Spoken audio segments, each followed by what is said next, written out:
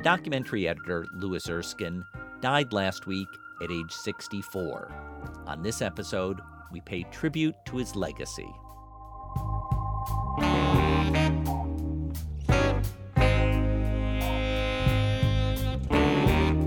I'm Tom Powers, and this is Pure Nonfiction. Louis Erskine has a long history of documentary credits, including many films on Black history. He edited several films for Stanley Nelson, including Freedom Riders and Miles Davis' Birth of the Cool. Louis also worked with Ken Burns on jazz and Jackie Robinson. He grew up in New York City and started his career in music recording. He moved into editing for television. Then the filmmaker St. Clair Bourne brought him into long-form documentaries. In addition to working as an editor, Louis also taught at NYU's Tisch School of the Arts. Here he is speaking to a class at City College in 2019. Many of the things that were taught to me as an editor were not taught to me by editing. I taught myself to edit. I didn't have the benefit of being an apprentice and sort of coming up behind somebody. I was kind of handed the stage and they said go, and so I learned on the job. But much of what I feel like I know about editing, I know from music arrangement, I know from choreography. My aunt managed a dance company when I was young, and we would sit in the theater and watch this dance company perform, and then we would go backstage and she would talk about, the audience gave a standing ovation, but Ivy was saying, okay, your foot was here, it should have been there, right? To somebody who was in the back of the line. So that kind of attention to detail and making sure that actually everything is right from a distance, I learned that kind of stuff, and I take that into the edit room. I've crossed paths with Louis over the past 15 years at New York film screenings and festivals. He was a striking figure with short dreadlocks and often a stylish hat. I'd seen him on the dance floor, outlasting almost everyone else. A year ago, in an email exchange, he mentioned that he'd hit some health speed bumps, in his words, and he was working on getting better. Last week, the news of his death triggered an outpouring of memories from his friends and colleagues on social media. I spoke to 3 people who knew him from different vantage points. Stanley Nelson was his friend and collaborator for over 30 years. He's a great, great editor, but he was an even greater human being. And, he treated everybody with kindness and respect. And, he was truly, a model for me. I'll never live up to that, but at least it's something that, I can strive for. Sabrina Schmidt-Gordon first got to know Louis over 20 years ago as his assistant. When you think about your relationship with people, it feels very singular. And I know reading some of the tributes to him and everything, and I realized I shared him with so many people. There's so many people who talked about him. Shala Lynch met Louis when she was a researcher for Ken Burns. Years later, when she was directing her second film, Free Angela and All Political Prisoners, she brought Louis on to edit. So that he's this combination of ego and egoless. He's this combination of kindness and toughness. He's this combination of greatness and, teacher. We'll hear more from each of them. We start with Stanley Nelson, who has a distinguished career making films on Black history, many of them in collaboration with his wife, Marcia Smith. Louis worked on 5 of those projects over 2 decades. I asked Stanley how they first met. I think I first met Louis at WNET. I believe he was working at the nightly news show, PBS's nightly news show, and I was working on something in the building, and we just kind of started talking, in the elevator or something, and when I started working for Bill Moyers in 91 or so. They asked me about, what editor I wanted to work with. And I chose Louis, one, because he was maybe the only African American editor in the building, and we got along, and I thought we had the same kind of mindset and sensibility. In the 1990s, Stanley began working on his second feature documentary, The Black Press: Soldiers Without Swords, about the history of black newspapers in America. We didn't exist in the other papers. We were neither born, we didn't get married, we didn't die, we didn't fight in any wars, we never participated in anything of a scientific achievement. We were truly invisible unless we committed a crime. But in the black press, the Negro press, we did get married. They showed us our babies being born. They showed us graduating. They showed our PhDs. Lewis was the editor. One of the things I should say as background is that, I had worked as an editor with William Greaves for a while, and I edited, my first film, $2 and a Dream, on 16 millimeter myself. So that, I knew a bit about editing when I came into it, and, that's always helped. I think that, when we did The Black Press, that was one of the hardest films, I've ever made, because we kind of had to invent the story. And, Lewis was a great help. Lewis always, was just such a positive human being, and, fun to be with in the edit room. So, we could have fun and joke around. And we just really, kind of liked each other. We edited that film down in Soho, like right on Houston Street. No, right on Broadway, in right off Houston Street, in Soho. And every afternoon, we would take a walk around the block and just be amazed at all the crowds and all the people down there, and could laugh and joke and then get back into the edit room. But again, it was a really hard film because it wasn't a story. We had to kind of invent a story of African American newspapers, over like 150 years or so. Stanley said that Lewis made him a nicer person, and I asked him to elaborate. Lewis was the nicest guy. That's why if you look on Twitter and social media, everybody's heart is pouring out because Lewis was just the nicest guy. And sometimes things get tense, in editing because, at various times for me, even though I've worked on a number of films, you feel like the film's not there, and oh my God, I'm going to mess this thing up. Well, at one point a couple of years ago, I was just in that mood. I was like mad at the world, and I was about to go off on the assistant editor, and Lewis just looked at me and it was like, Stanley, don't do it. Stanley, don't do it. And I knew just what he meant. And probably, nobody else except my wife, Marcia, could have said those words to me, and I would have known what they meant, and I would have heeded those words. Lewis just was nice in a way that you wanted to be nice like him. The last project they worked on together was Miles Davis' Birth of the Cool.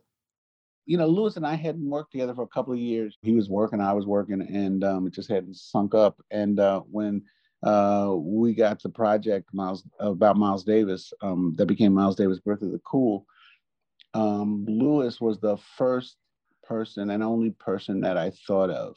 A lot of times, I'll kind of wait to engage an editor. It just because, schedules change. And as soon as we knew about it, I went to Lewis because, he's a real music lover.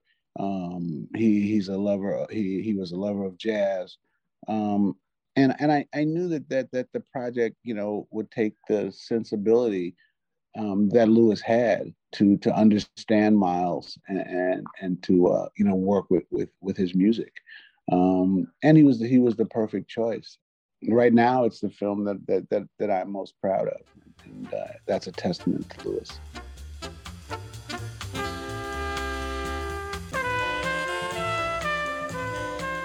My second guest is Sabrina Schmidt-Gordon, who wears many hats in documentary as a director, producer, and editor. She's also the co-chair of the Black Documentary Collective. That organization was started by St. Clair Bourne and continued by others when he died in 2007. I realize as I look up that date, St. Clair was also 64 at his death, the same age as Lewis. Sabrina met Lewis in the 1990s when she was still learning the ropes as an assistant editor. She was hired for Stanley's film, The Black Press. Lewis was her mentor. He made all the difference in the world for me, even though it was just that one job and that one time, but it has continued to inform, my experience with him continued to inform my career and my trajectory as an editor, because first of all, he was the first editor, and again, I wasn't doing it for that long, but to just kind of cut to the chase, he was the first editor that actually took time to explain to me what I was working on. You know? And so, you know, as an assistant editor, especially, like, I don't come from a background with film or anything like that. So it was always non-digital editing. So that kind of work as an assistant editor is purely technical. There's a way in which you can be doing that work and have no interaction at all with the creative part of the process. You're logging, you're digitizing, you know, things like that. So he, and Stanley, I would say, like, sort of included me more in the sort of process and like the work that we were doing. Like, I would actually watch scenes. I would talk about scenes with them. I would talk about, like, he would give me some context for what I was doing. Whereas on other projects, it was just like, whether someone, you know, I don't want to make people sound like complete like jerks or anything, but it's not like people really took the time. Like, sometimes I could work on a project and barely know what it was about.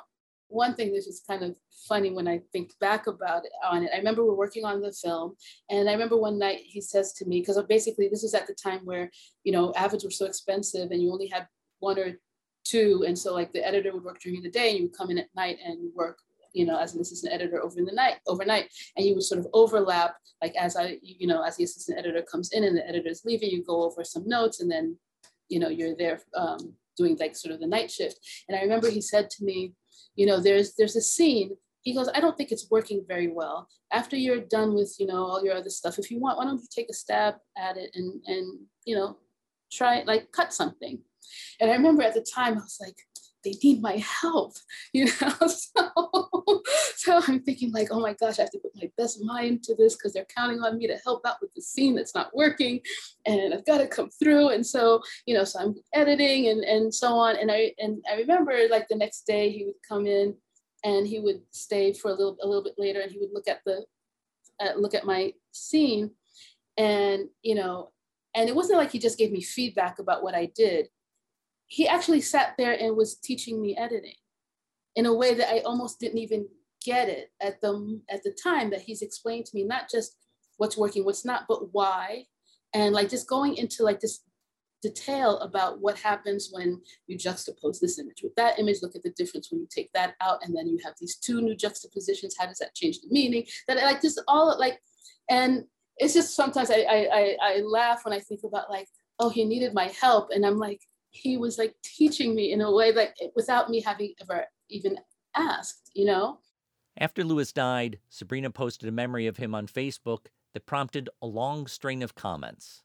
When you think about like your relationship with people, it feels very singular. And I know, like, reading some of like the tributes to him and everything, and I realized I shared him with so many people. There's so many people who talked about him as a mentor and what they've learned from him, and like having worked with him. And so you know, it's like when you think about your interaction with someone, I mean, you're thinking about, you know, like the two of you. And then just in reading this, I realized like he really had a reach, even though you might have known it in theory, but to like see the outpouring and the specific and the stories that people are telling, you realize like, wow, he was this times, you know, hundreds, thousands, I don't know, to so many people. So it's,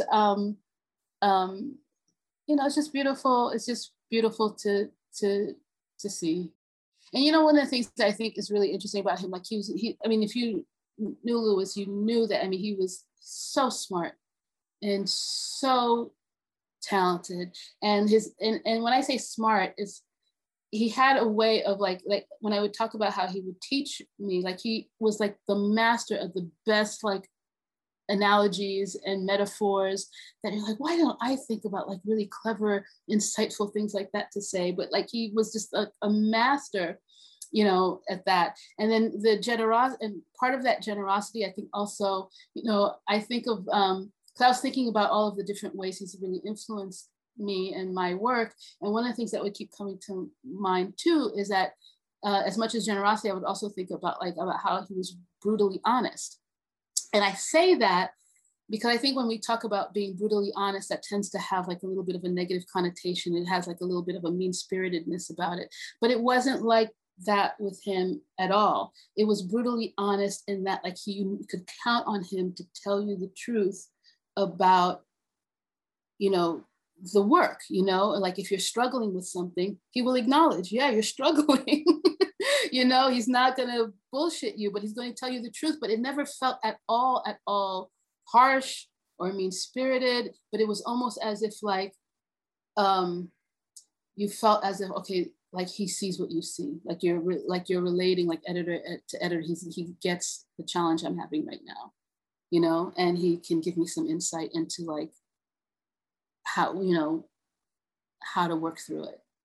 The day Sabrina learned of Lewis's death, she was watching a live online panel to discuss the new BIPOC editor database. That project was spearheaded by Carla Gutierrez and David Teague, working with the Alliance for Documentary Editors. Their goal is to create a directory so that filmmakers can more easily search for editors from underrepresented communities.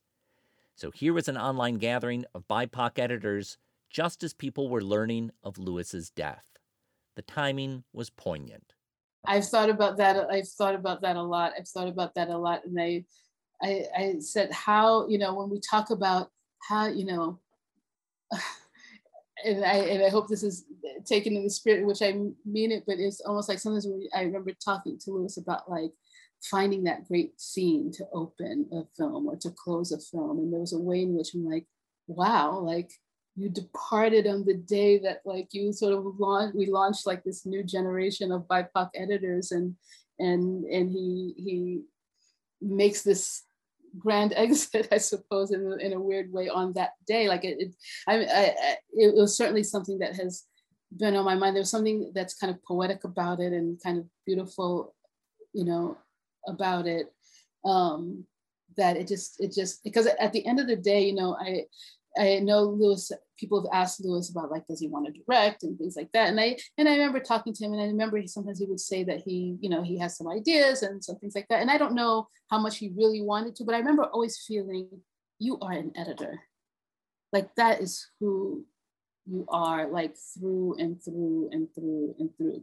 Like that is your art. That is your, like your virtuosity. Like, and so I just think like when I think about him that way and his passing on the day that this beautiful initiative to support, you know, all the many people that he has mentored that were on there, I think that's how I think whenever you do something where everything that you love is part of what you do. Like he compared editing to music and to sailing and to performance and dance, all of the things that he really loved. I'm like, this is who you are. This is what you do. It's like, you know, everything about what he loves is he finds in his calling, you know. Let's hear Lewis again in the classroom, talking about the relationship between editors and directors. You have to learn how to protect yourself. You have to learn what is you fucking up and what is them fucking up. And you have to learn to say, that was me, and you have to learn to say, no, this is you, right? Like, and to say, you have to come back, next time you come into my edit room, you bring something better, right? Bring something, this is not gonna work. And that is still very difficult for me. My final guest is Shala Lynch. The first documentary she directed was Chisholm 72, Unbought and Unbossed, about the presidential candidate Shirley Chisholm. She followed up with Free Angela and All Political Prisoners, about Angela Davis. Today, Shala works at the Schomburg Center for Research in Black Culture, a branch of the New York Public Library, overseeing its collections of motion pictures and audio. One of Shala's first jobs in film was working as a researcher for Ken Burns' company, Florentine Films. I was a nobody, but excited to be there. And the producers were bringing in editors for Jazz. And this tall drink of water walks through the door with a mane of hair, dreadlocks, right? And a quiet, possessed confidence. And I was like, wow, who is that? It was Louis Erskine. Needless to say, he was hired along with a handful of other editors for that series. So that was my first interaction with Louis, just impressed. And he had worked on films, I think with Stanley Nelson before that, particularly The Black Press and Marcus Garvey, I think. And so his reputation preceded him. But I didn't get to know Louis until working on that project, the Jazz series. And he was up in New Hampshire and I was in the New York office, and he called me up one day. It might've been on a weekend or after hours or something like that. And it felt as though he had nothing to say except hi. You know, it was one of those slow starting conversations, which is Louis, right? You know, he works you up to the point, right? You know, he doesn't go straight at it sometimes. And he was letting me know, he said, I don't know you, but I have a sense of your work and your work ethic. And I just need to let you know that there's a problem up here that you have to attend to, that there's been disparaging X, Y, and Z that you need to, that I wanted to let you know about so you could handle. And he was coming with just respect and care and mentorship. There were not that many people of color on this project, you know? And from that moment, he was my brother. He was my brother because, you know, we all like to think that we achieve what we achieve by ourselves. But that's a lie. And there are the people along the way that tap you or point to you or just say the right thing, that little bit of encouragement. And, you know, Louis was one of those people for me in my career. But I'm not the only one. This was not, you know, particular to me. This is how he walked through the world. He walked through the world with a moral compass, and he acted out on it with respect and kindness, you know. And when I started and I declared I was going to make a film, Louis was like, okay, let me know what I can do. And I was like, can you edit the trailer for me with me? You know, that would be so much fun. And, you know, when you're a young woman coming up in a business that is male dominated and you're being taken seriously by colleagues who've achieved so much, that it's something. And that was the beginning of our actual working relationship. And the thing that I take away from that experience, he's like, okay, you know, I have an editing system, you know, you have to have all your stuff together and I can give you the weekend. And I was like, the weekend, oh no, you know, we just worked on a series that was so many different episodes and years in the making. I was like pressed and anxious and wanted to move really fast. And I remember him turning to me and going, slow down. And he heard what I was trying to do. And he was a maestro on the keyboard. That's what he was. He was, you know, people call him an editing master, but he was a maestro in the sense that he was taking all of it in and mixing it. He was seeing and hearing and collaging. And that process was not something you could just sit down and do. He could feel it.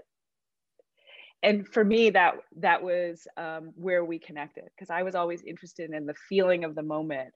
And he helped me direct better because he worked with that. He was patient. He brought, his editor savantness, right? What's his Twitter handle? @editor savant? That is Louis. When it came time to edit the film of Chisholm 72, Schala worked with another legendary editor, Sam Pollard. But years later, she turned to Lewis when she had a work in progress of Free Angela.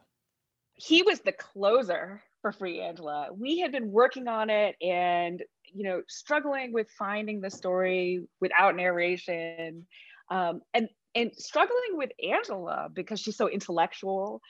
And Lewis came in and saw her he was like, I used to have an Angela Davis poster on my wall when I was a kid, right? Like, so he had a different set of eyes, and we needed his eyes. And so it brought a fresh energy, and he was able to bring not only her intellect and politics to the fore. This is nuanced editing. This is the master editing part. We had figured out the structure, but we needed to elevate the story. And he was able to come in and do that. And it was such a pleasure to kind of wrestle with him over various issues. He also, the opening sequence, I kept saying there's no way we'll ever be able to license the music for this. So we're going to have to take it out and find other music. And it was a Max Roach and Abby Lincoln song. And we tried finding all these other songs. And finally, we just decided there's no way, we have to keep the song. He was like, Schala, you have to keep the song. Go talk to the estate. And I said, all right, I'm going to do it. But, ugh. And turns out we were able to license the music, right? That song is so integral to the opening and also to the story and sets the stage. Lewis's ears, can we talk about his ears for a second? Like, he could have been an audio engineer or like a music producer. His ears and his sensitivity to sound and how they work with images and the timing, he really was the maestro on the editing keyboard. He would listen and like, well, he was smoother and cooler than I'm doing it. So what we shared was this common bond in wanting to tell stories about Black folks in the way that we want to hear them. So in other words, not as uplift, but to infuse each story with the nuance and humanity and the details. But you can't have every detail. And so sometimes it's the way an image works with a sound that gets you in a moment, right? And he was good at that.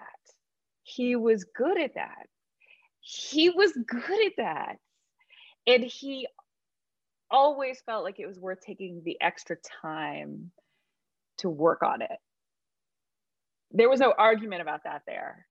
We were speaking just 4 days after Lewis's death and still grappling with how to make sense of it. So one of the last conversations Lewis and I had, and I think this is a really important piece, Lewis, we've had a summer and a year of death, unnecessary death. And Lewis had prostate cancer, but Black men die unnecessarily of prostate cancer because it's not detected early enough. He is the second of my close friends who have battled this, and the rate of winning is only 50%. And again, it's because Black men are not tested by their doctors early enough. So if nothing else comes out of this, and he would love activism to come out of anything that he does, right? Talk to the Black men in your life and make sure that they're talking to their doctors and asking not only for the physical exam, but for the PSA exam, and for them to be tested, because early detection can make all the difference in the world. But this was the thing I wanted to say. We were talking about health insurance, right? We were talking about how grateful we were to have health insurance and great coverage. He at NYU and me with the New York Public Library System, and that kind of relief allows us to do all this other work in the independent field. And so, we need to do better for our brothers and sisters in the documentary field. We need to figure out how people can live securely and comfortably, because we all work too hard not to. Schala says one of the hardest things to process is knowing that Lewis had the potential to do so much more. There's this anxiousness that comes with wanting to achieve in the business. And then when you get a certain to a certain level, you can relax, and that's when the genius comes out. And I know that there was more for him to do. So it wasn't about a particular subject, a particular story. I just know that each time he went to bat, he was getting better and stronger and learning something new. And that gumbo had been on the slow burn for decades, right? I mean, he left too soon, but I hope that he is somewhere at an amazing dance party, having amazing conversations about politics, starting some shit. And I hope Louis rests in power, but also in peace. And I hope he knows how many of us miss him already.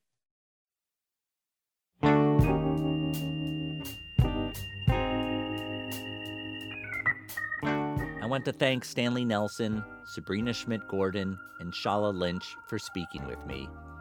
If you want to experience Louis Erskine's work, take a look at Miles Davis, Birth of the Cool, or Free Angela and All Political Prisoners. See our show notes for links to those films, plus a video of Louis in the classroom and a transcript of a speech he gave at the Sundance Film Festival.